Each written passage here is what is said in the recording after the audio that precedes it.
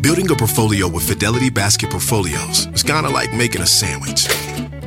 It's as simple as picking your stocks and ETFs, sort of like your meats and other toppings, and managing it as one big, juicy investment. Now that's pretty good. Learn more at fidelity.com/baskets. Investing involves risk, including risk of loss. Fidelity Brokerage Services, LLC. Member NYSE SIPC. At Best Western, we can't promise you the perfect family beach vacation.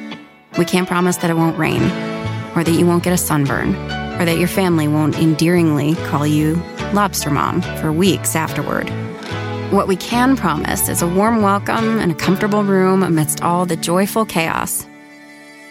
Lobster Mom. Life's a trip. Make the most of it at Best Western, with over 4,200 hotels worldwide.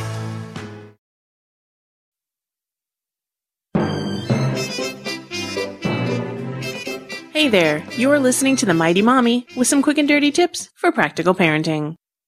When I was young, my favorite game to play was chess.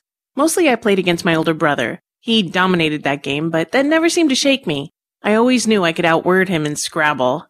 We were very lucky to have each other because playing board games was one of our favorite pastimes. I look forward to teaching my children how to play these games, and I'm hopeful that they'll want to play too. Who am I kidding? My kids love playing board games of all kinds. This is a wonderful thing because board games can bring people closer together, help children learn, and of course, they're fun. Board games are great for teaching kids of all ages many different types of things. I mentioned Scrabble earlier, which happens to be my favorite game of all time. Scrabble, Boggle, and other word games are great for challenging the minds of kids and adults. Spelling words and using strategy are both factors when playing these types of games and can help strengthen brain skills in those areas. For younger children, games such as Candyland and Chutes and Ladders are still classics and great for learning colors and directional skills. Another game we have is Hi-Ho Cherry-O, and it's great for counting.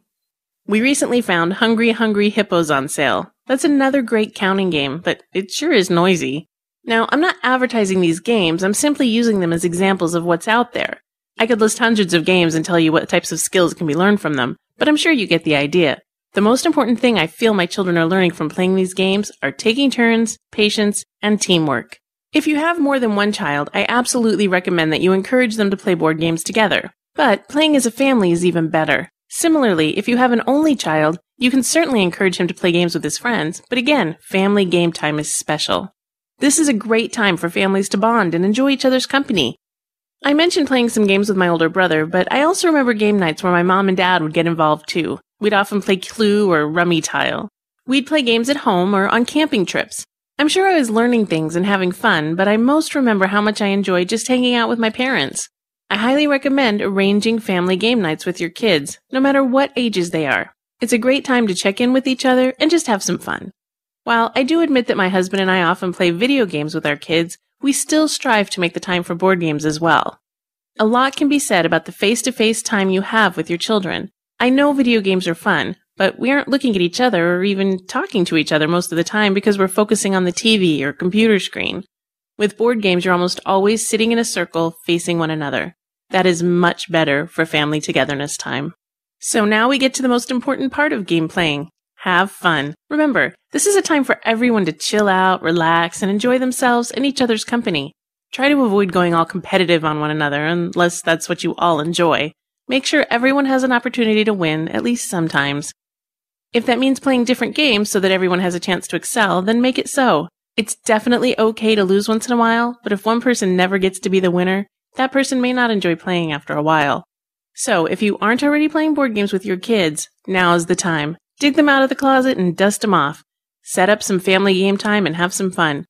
You'll be creating wonderful memories, challenging minds both young and old, well maybe not that old, and most importantly, having a great time with your loved ones. That's it for now. Thanks for listening. If you'd like to request a topic for the Mighty Mommy, you can email me directly at mommy@quickanddirtytips.com or leave a message by calling 206-202-2185. This is your friend, the Mighty Mommy, wishing you happy and fun parenting. At Best Western, we can't promise you the perfect family beach vacation. We can't promise that it won't rain, or that you won't get a sunburn, or that your family won't endearingly call you Lobster Mom for weeks afterward. What we can promise is a warm welcome and a comfortable room amidst all the joyful chaos. Lobster Mom. Life's a trip.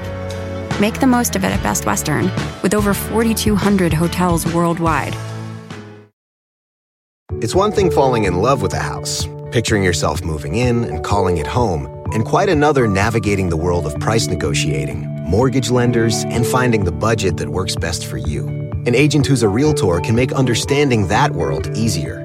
Realtors have the expertise, access to proprietary data, and tools to help you get from imagining living somewhere to actually doing it. That's the kind of help we can provide. Because that's who we are. Realtors are members of the National Association of Realtors.